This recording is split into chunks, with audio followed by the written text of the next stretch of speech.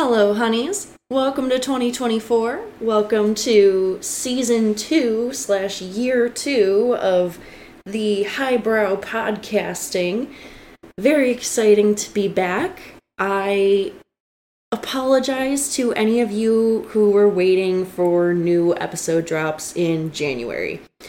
Unfortunately, as much as I enjoyed providing a ton of new content for the holiday month of December, that weekly release schedule seriously burned me out. It's just not sustainable for me as the current do-it-aller of Highbrow Honey, and so I needed January to be sort of my holiday month to get some R&R, to, work back up to not being incredibly intimidated by the mere thought of editing the podcast. Which brings us to two things. Number one, thank you again for your continued support, your patience, your little likes and comments on Instagrams, and your comments even to me in person. It's just been wonderful to know that I'm not speaking into the void, that people actually care and are listening.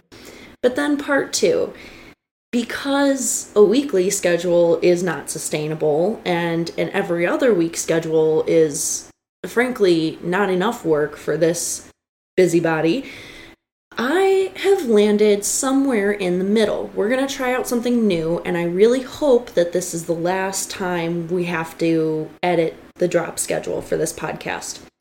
Every Tuesday, beginning next week, the 13th, we will be dropping a 10-minute briefing of Art World news, events, major up-and-comings, major shakeups that I think are worth taking a look at, paying some attention to. And every other Thursday, we will continue with our focused, sort of deep dive, half-hour-ish long episodes. Alright, so with the updates, the housekeeping, and the welcome backs all done, we're gonna go ahead and go with an episode that was due to be released in January, but as I said, life and, I am only human. So we're going to look today at the Portrait of Madame X by John Singer Sargent.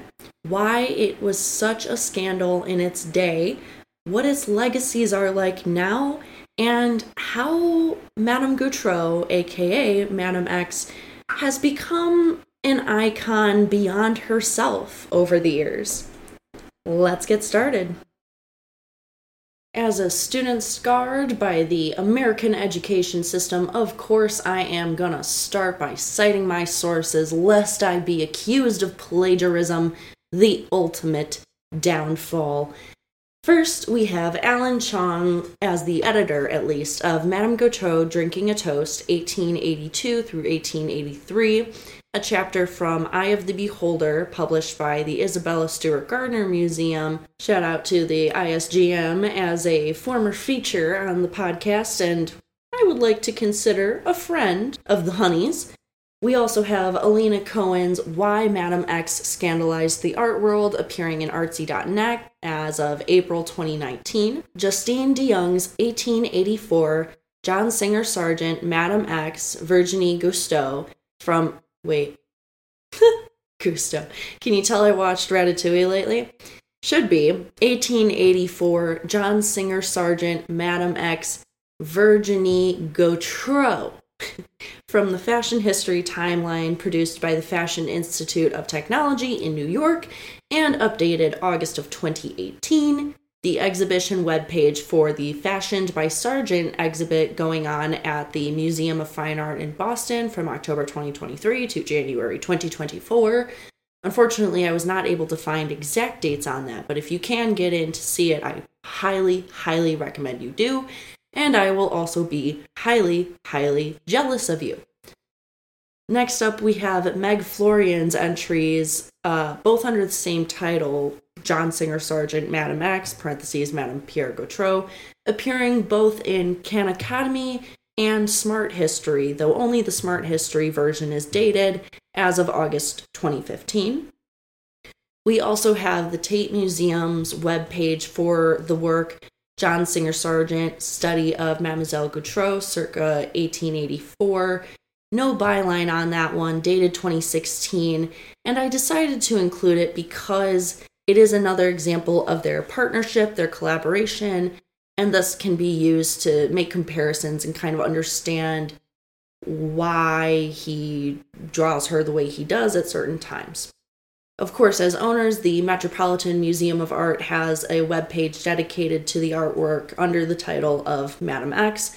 No byline on it, but I highly doubt anyone at the Met is just making stuff up, so we're gonna go with it. We also have Dorothy Mahone and A. Centeno's Revealing Madame X, which is an in-depth study of the work, also published by the Metropolitan Museum of Art, available on their website. And finally, Susan Sidlauskas' Painting Skin, John Singer Sargent's Madame X, published by the University of Chicago Press Journals, Volume 15, Number 3.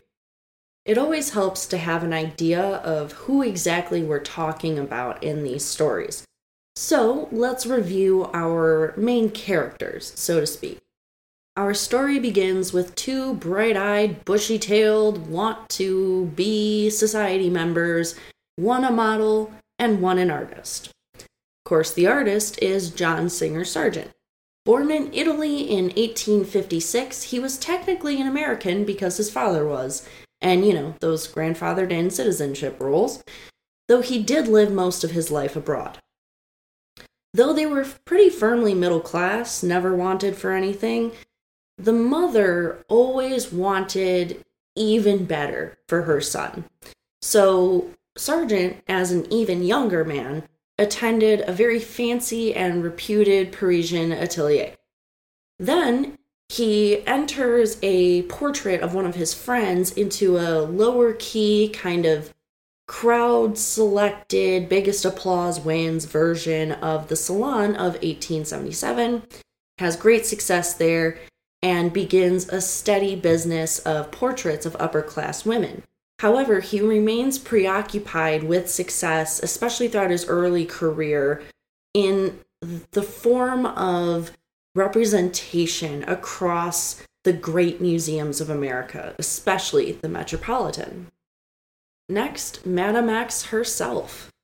Born Virginie Amélie Avegno in Louisiana in 1859, she was a socialite, a Paris H or a Kim K of her day. She married a very successful New Orleans banker, and that kind of introduced her into French society, as he was pretty regularly over there for business, and according to the Met, was, quote, known in Paris for her artful appearance, end quote. The artful appearance they're referencing there is a bluish, violet-toned makeup that she covered herself in, which is kind of reflected in the skin tones of the painting. According to rumor, she dyed her hair an auburn reddish kind of tone via henna and used a, quote, chlorate of potash powder, end quote, or else some kind of maybe rice powder over her fair-toned skin to achieve this unusual color effect. Fashionable women of the day also ingested arsenic, of all things, to lighten their skin. It's possible she did this too. Whatever chemicals she used, however, didn't seem to shorten her life too much, as she passed in 1915. Gautreau's mom kind of becomes another minor character in this story. She inserts herself as the most offended, the most scandalized by the results of her daughter's portrait, and its extremely negative reception. That poor reception comes from French society, so we can include the masses as a sort of conglomerate character. And it is at this point that we get into Collaboration Nation, why they decide to do it, and how it goes. Spoiler alert, not terribly well. Like many up-and-coming musicians, they decide to do a collab because they are hoping for a mutually beneficial result. Both are looking to enhance their own fame and reputation through the use kind of of the other's fame and reputation. So again, this collaboration is all about mutually beneficial results that they are hoping for. But they also have more specific motivations related to being a model or an artist. She is also looking to be cemented as an art historical muse, as a beauty worthy of representation for all time. And Sargent is hoping to broaden his audiences and get into the French social scene a little bit. So the Met, again, confirms that he wants to heighten his reputation, but they also note that he worked without a commission, just the model's okay. And supposedly he did this because he wanted the satisfaction of mastering the challenge and wanted to achieve his own sort of Mona Lisa masterpiece, even if it meant that there was no financial benefit to it. Cohen notes, however, that he still had to talk her into it a little bit. Quote, in her 2003 book, Strapless, Deborah Davis asserts that Sargent launched a full campaign to convince Gautreau to sit for him, enlisting multiple mutual acquaintances in his request, end quote. This convincing and hunting her down really sets and encapsulates the whole tone of their partnership, as much more often than not, Gautreau was an elusive model in ways that Sargent didn't necessarily expect. As I keep hinting at, artist and model here were not peas in a pod. Though Gautreau and Sargent have enough success to complete a few works during their time together, none end up as famous as Madame X. Some of these include studies for the painting of Madame X, several other sketches of her by Sargent, and even some works by his contemporaries who she modeled for. But, as I stated in the sources, the Isabella Stewart Gardner Museum has one called Madame Gautreau Drinking a Toast, 1882 through 1883 by Sargent, and there are some important similarities between that work and Madame X, which speak to not only the way Sargent thought she should be captured, but the way Gautreau liked to present herself. The most important similarities between the two include an emphasis on the bright redness of her nostrils, lips, and ears. Of course, the same violet and bluish tones to represent her own application of makeup throughout the body, especially to create shadows on the neck and arms. And also that in both works, she appears fully in profile, with one arm extended somewhat dramatically and a very flexed neck. So it's clear that this sort of languid, confident, like royalish self-possession that Gautreau portrays, that's very much a characteristic of hers that defined her so very much that Sargent thought it was worth infusing both portraits with this attitude. And so did his contemporaries. And of course, it also speaks to just how fascinating Sargent found her tones and her application of makeup, that he tried so hard to capture it just so in both the 1883 work as well as Madame X.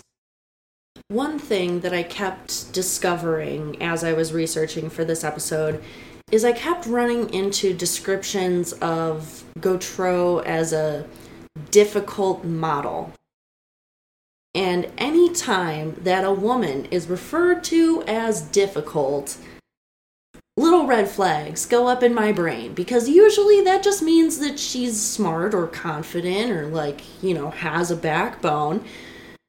So it could be one of those things. It could be that she was a little spoiled. The world may never know. In any case, Cohen points to a 1987 Chicago Tribune article about the collaboration, stating that Gautreau wouldn't be painted in Paris and made Sargent wait until she and her spouse were comfy in their Brittany country estate to really begin work. Gautreau was, though, known for being restless in general, which made any laying position completely impossible to capture her in. She always had to be at least somewhat upright. And furthermore, she was unused to being posed by others. So it may have been very uncomfortable for her to try and take directions that way. She may have been frustrated by that experience, which made it harder for both sides. She also did frequently ditch out to maintain her social calendar, but girls gotta live. It's possible that this was just a clash of two hard heads, because Sargent was also a perfectionist who liked working long, and I do mean long, 6 to 8 hour long sessions, and was insistent on capturing his idea of the sitter's personality. So overall, him and Gautreaux were just not very compatible. Cohen says he once, quote, wrote to his friend, the writer Vernon Lee, inner quotes, "Your letter has just reached me, still in this country house, struggling with the unpaintable beauty and hopeless laziness of Madame Gautreaux," end all quotes. So as much as he admired her steadfastness to her own style, it was as hard for him to let go as it probably was for her. The MFA Boston says, quote, "Sargent brought his subjects to life, but he did much more than simply record what appeared before him. He often chose what his sitters wore, and, even if they arrived in his studio dressed in the latest fashions, he frequently simplified and altered the details. Exploiting dress was an integral part of his artistry," end quote. So especially for a woman who liked to pose herself, the clothing arguments probably were also very taxing. The MFA Boston argues that the liberties taken by Sargent are quote-unquote sartorial choices to communicate the unique personalities, social positions, gender expressions, professions, etc. of each of his models. And they think that Sargent really truly believed that an element of a sitter's dress could communicate more about them than nearly anything.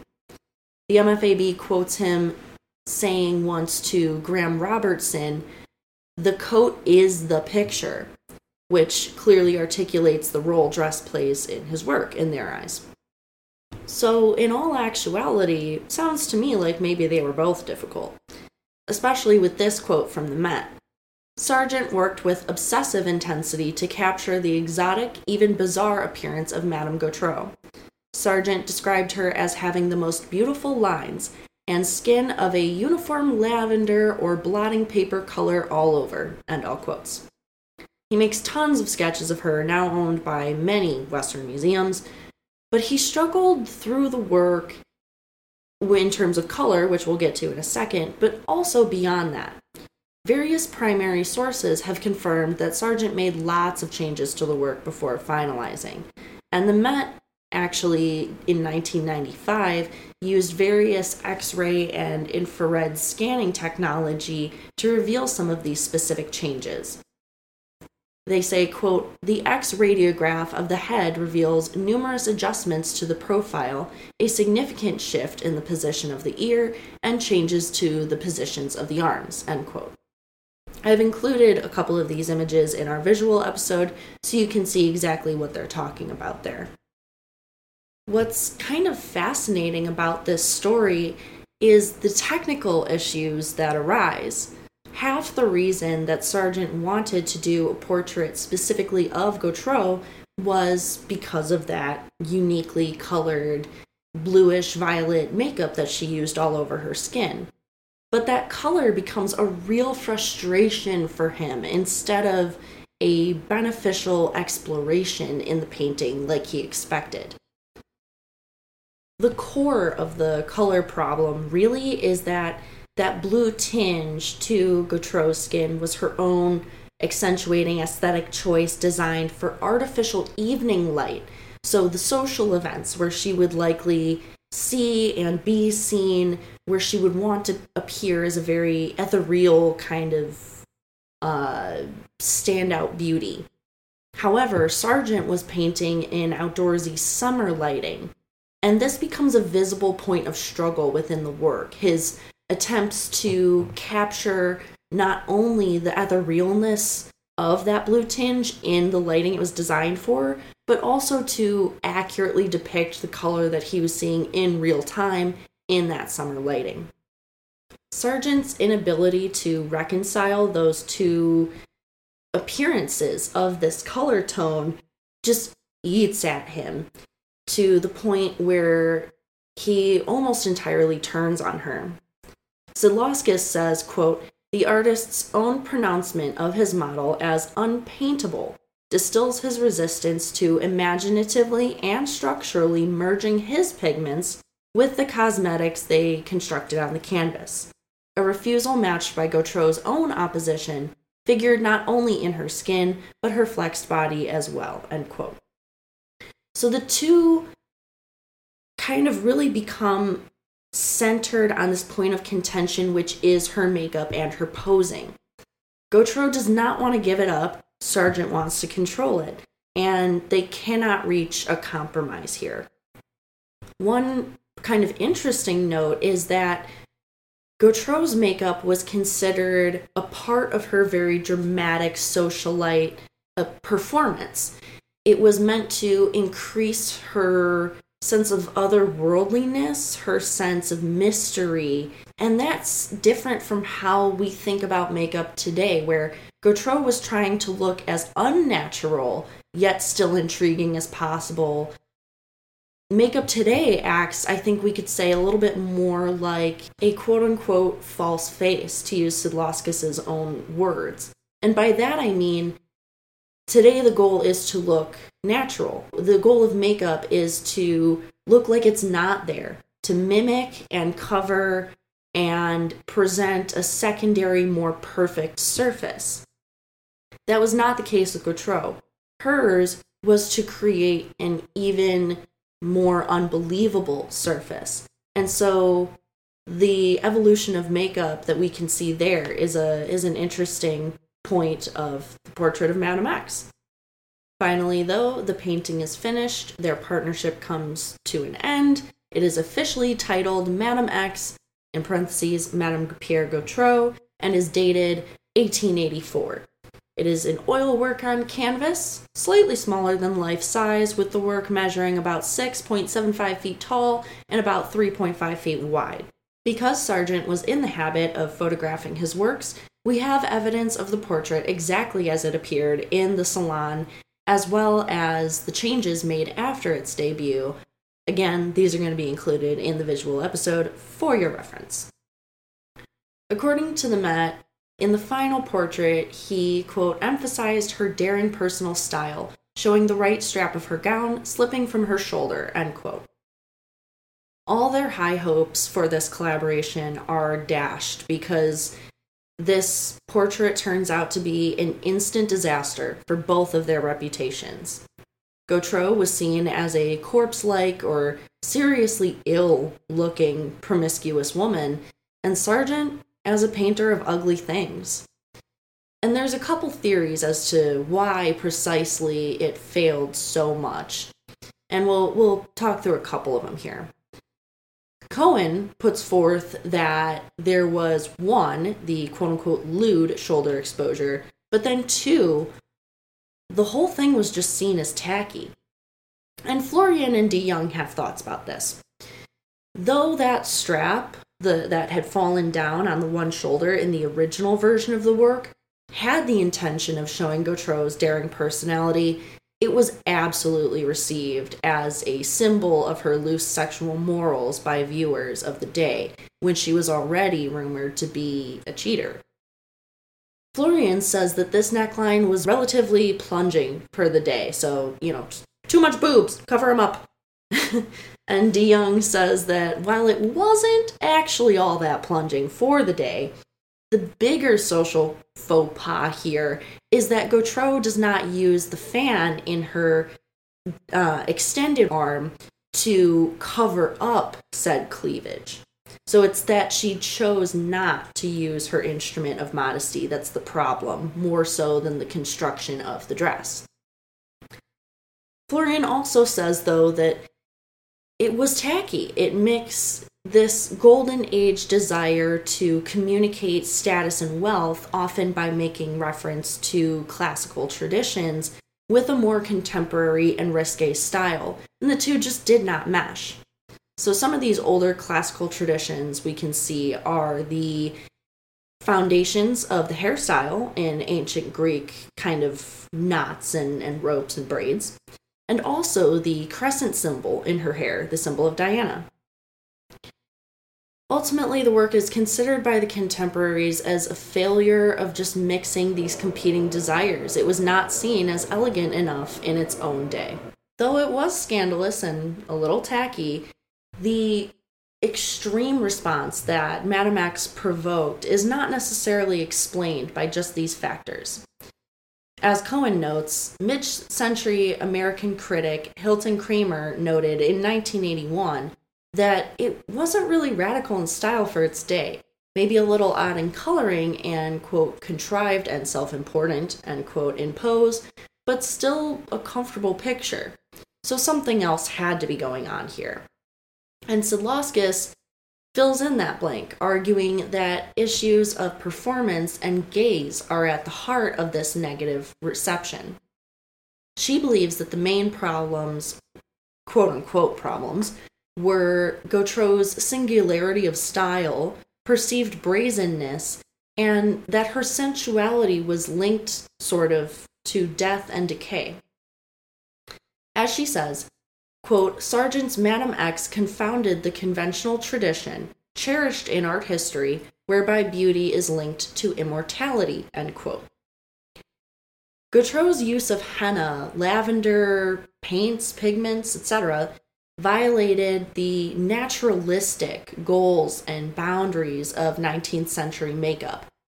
The response was to read it as a symbol or embodiment of disease or ugliness because it was outside the established beauty norms.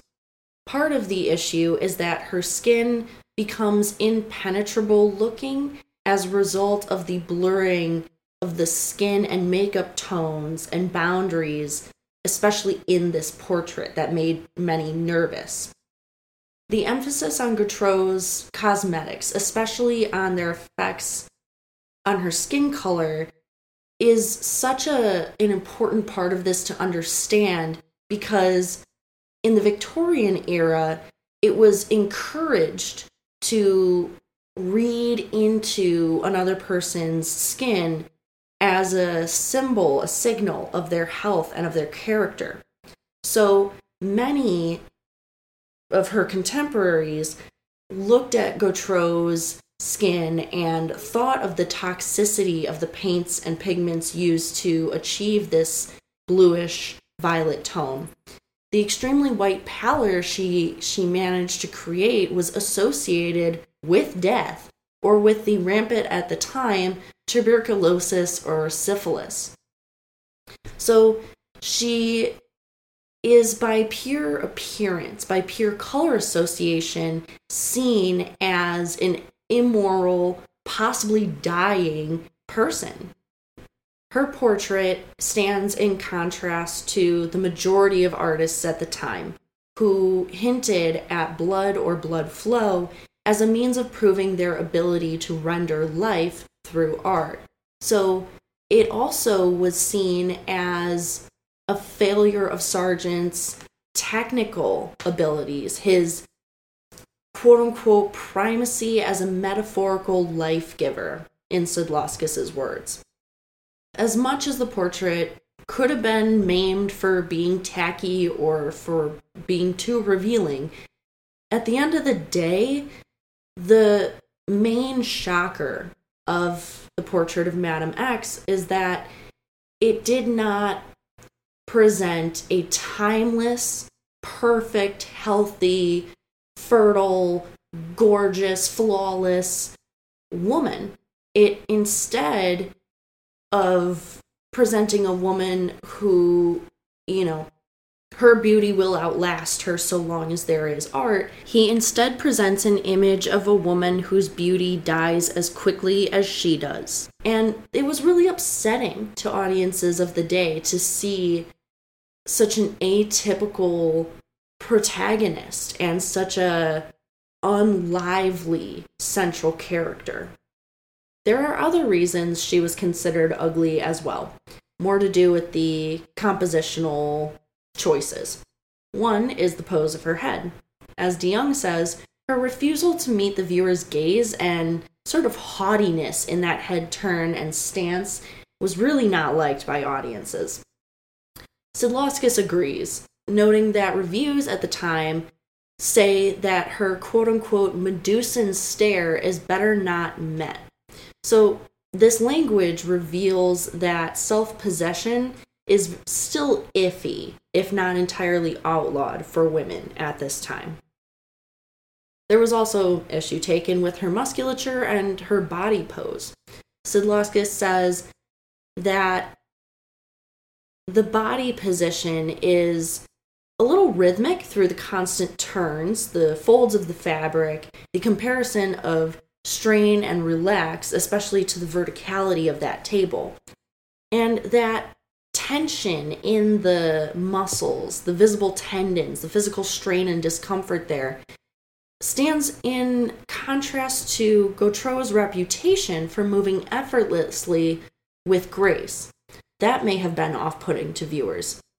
The tension of this final is absent from many preliminary sketches, so it leaves some question as to why Sargent stiffened her up, but it could have something to do with either the tension of their relationship at that point, or else a different reason. Sidlauskas presents that, quote, Gautreau's tensed body challenges the entire cultural history of how a woman should pose, end quote, because the audience perceived a more masculine assurance to this pose. She seems so confident and is flexing on them. They did not like that. To give you sort of a long view of the legacy of this work and all of the information I've just dumped on you, in short, the painting is probably still known today, mostly because of the controversy it caused and the social questions it raised about women's agency and self-presentation, rather than its actual contents or composition. In the immediate aftermath, as soon as critics begin slamming it, Gautreau and her mom turn on Sargent. Gautreau's mom comes in and moms away, asks Sargent to take it out of the salon. He refuses. This creates kind of a situational callback to the rights of the artist versus the rights of the commissioner debate from our morality episode between these two characters, and obviously in this case, the rights of the artist win out. It stays in the salon. The same Tribune article that I cited earlier claims that Madame Gautreau, the mother, wrote to Sargent the following, quote, all Paris is making fun of my daughter. She is ruined. My people will be forced to defend themselves. She'll die of chagrin, end quote. Gautreau either gets a little dramatic in order to hammer this point home with Sargent, or else from genuine shame. It's really hard to tell where that line falls, especially since we have nothing in her own words to indicate. Some claim that she never re-entered Paris society for the rest of her life, never recovered from this scandal. DeYoung, though, thinks that she must have changed her mind by 1891, when Gautreau commissioned a similarly composed portrait by Courbet. Of course, Sargent freaks out about his own reputation, retreats with haste from Paris, never takes such a big risk in his artworks ever again, but unlike his sitter, gains from the fame. In a no such thing as bad press example in real life, Florian says, quote, Madame X advertised his ability to paint his sitters in the most flattering and fashionable manner possible, and led to a healthy career in Britain and great esteem in America from the late 1880s onward, end quote. Sargent goes on to do other great and well-known work, including a mural at the Boston Public Library and portraits of fellow American expats. Still, it is not nothing that this work cost him all his existing and potential French patronage. He makes a few changes to the work later on and goes on with his career, has a successful life, and I just have to take a second. Side note, how unfair is it, once again, even though both were equally involved, the woman faces all the criticism and all the fallout, and here this guy just goes about his life. So with those edits, the version we see today, not the original they saw in the 1884 Salon. An 1885 photo of the work most obviously reveals the move of the fallen shoulder strap back on top of the shoulder. More changes and/or findings over the years include that the background tone was originally a blue-green, which is still visible along the frame edges because he didn't take it off to repaint. The tone nowadays is more of a light, neutralish, dusty, brownish rose. High-tech scans have also shown really surprising placement of certain color pigments. XRF scans in particular have been used, and these indicate the presence of various elements to show exactly where certain colored pigments are used in a work beyond what the viewer's eye can see. There's actually a ton of green in the black dress and the reddish hair, and a surprising assignment of the red tone ranges to various body parts.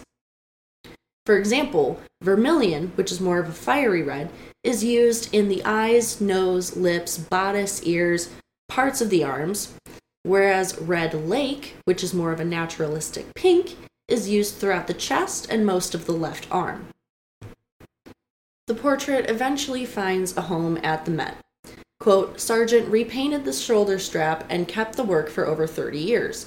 When eventually he sold it to the Metropolitan, he commented, quote, I guess it is the best thing I have done, but asked that the museum disguise the sitter's name, end all quotes.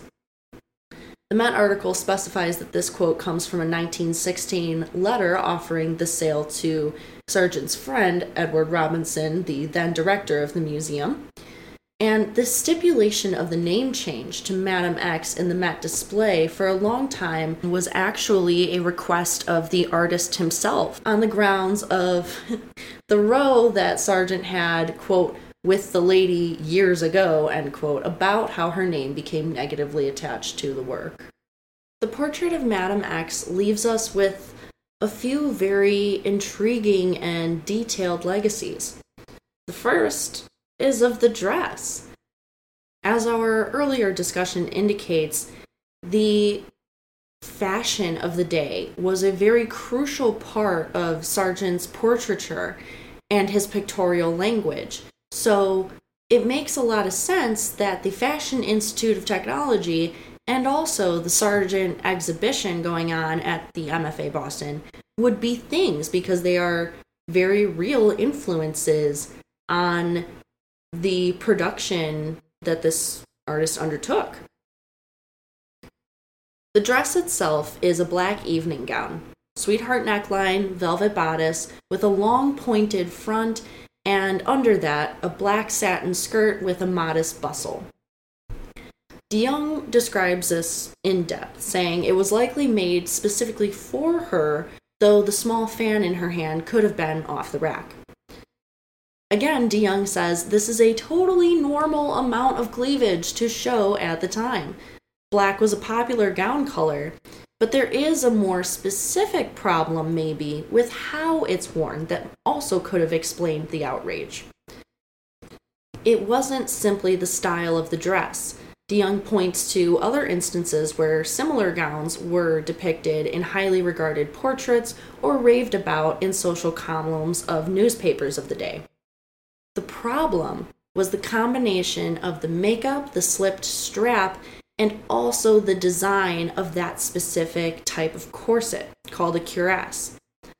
That type of corset made it impossible for Madame X to have been wearing anything underneath that dress in the portrait. And that was possibly the most scandalous part, that it was so publicly announced that even in this time past, she had been going commando. Can you imagine? that legacy of the dress specifically is still very alive and well. The silhouette, iconic for its heart neckline, body-clinging, small waist style, has been adapted by many famous designers ever since. Olivia Thakskins wore a version by Rochas in 2004. At the 2014 Oscars, Charlize Theron wore a version of the gown by Dior. But the most important legacies of the portrait of Madame X are its connections to women's self-presentation, beauty standards, and the effects of the public reception of one's image. There's the fact of Gautreaux being shamed to the point of leaving the public. It shows us how much judgment was that serious and how much reputations mattered in the Victorian era. It leaves us with a foundational and yet confounding question. How did she go from highly regarded to highly ridiculed? And I guess this has something to do with how we pedestal people, something to do with the effects of real life versus how one is captured or represented in an image. There's the fascinating line of what is appropriate found in how each component of Gautreaux's presentation, individually, the skin tone, the dress, the hair, whatever, was acceptable on its own, but combined was considered too much and thus worth ridicule. How much is too much? That's a question we've asked before in a different context, but still very much arises in women's beauty, especially today. These issues have direct parallels in our present day. There's canceling and other focused mass mockery or mass criticism outpours. There's the fact that makeup as well as fashion and social trends change daily, and commentary on them never ceases. There's also things like dress codes, which put a more tangible limitation on how much of a body is visible, what parts of a body are visible, what is acceptable to be visible of the body. We can also circle back to how Gautreaux was perceived as too masculine or too muscly in order to talk about how, though the weight-focused age is largely over, the shape-focused era is very much in. This brings up what levels of fitness, musculature, curviness are considered acceptable, which was as much a question then, I think, as it is now. In some ways, I really hate leaving the episodes on such open-ended questions and not really trying to tackle them myself. But I also don't necessarily want to say that one answer is more right than the other or make you think that one answer is more right than the other. And also, that would be pretty damn boring of me to just ask you a question and answer it myself. But there is a bit of a pro for me in that you keep thinking about what you just heard long after the episode's done, and you're more likely to listen to another episode, so yay!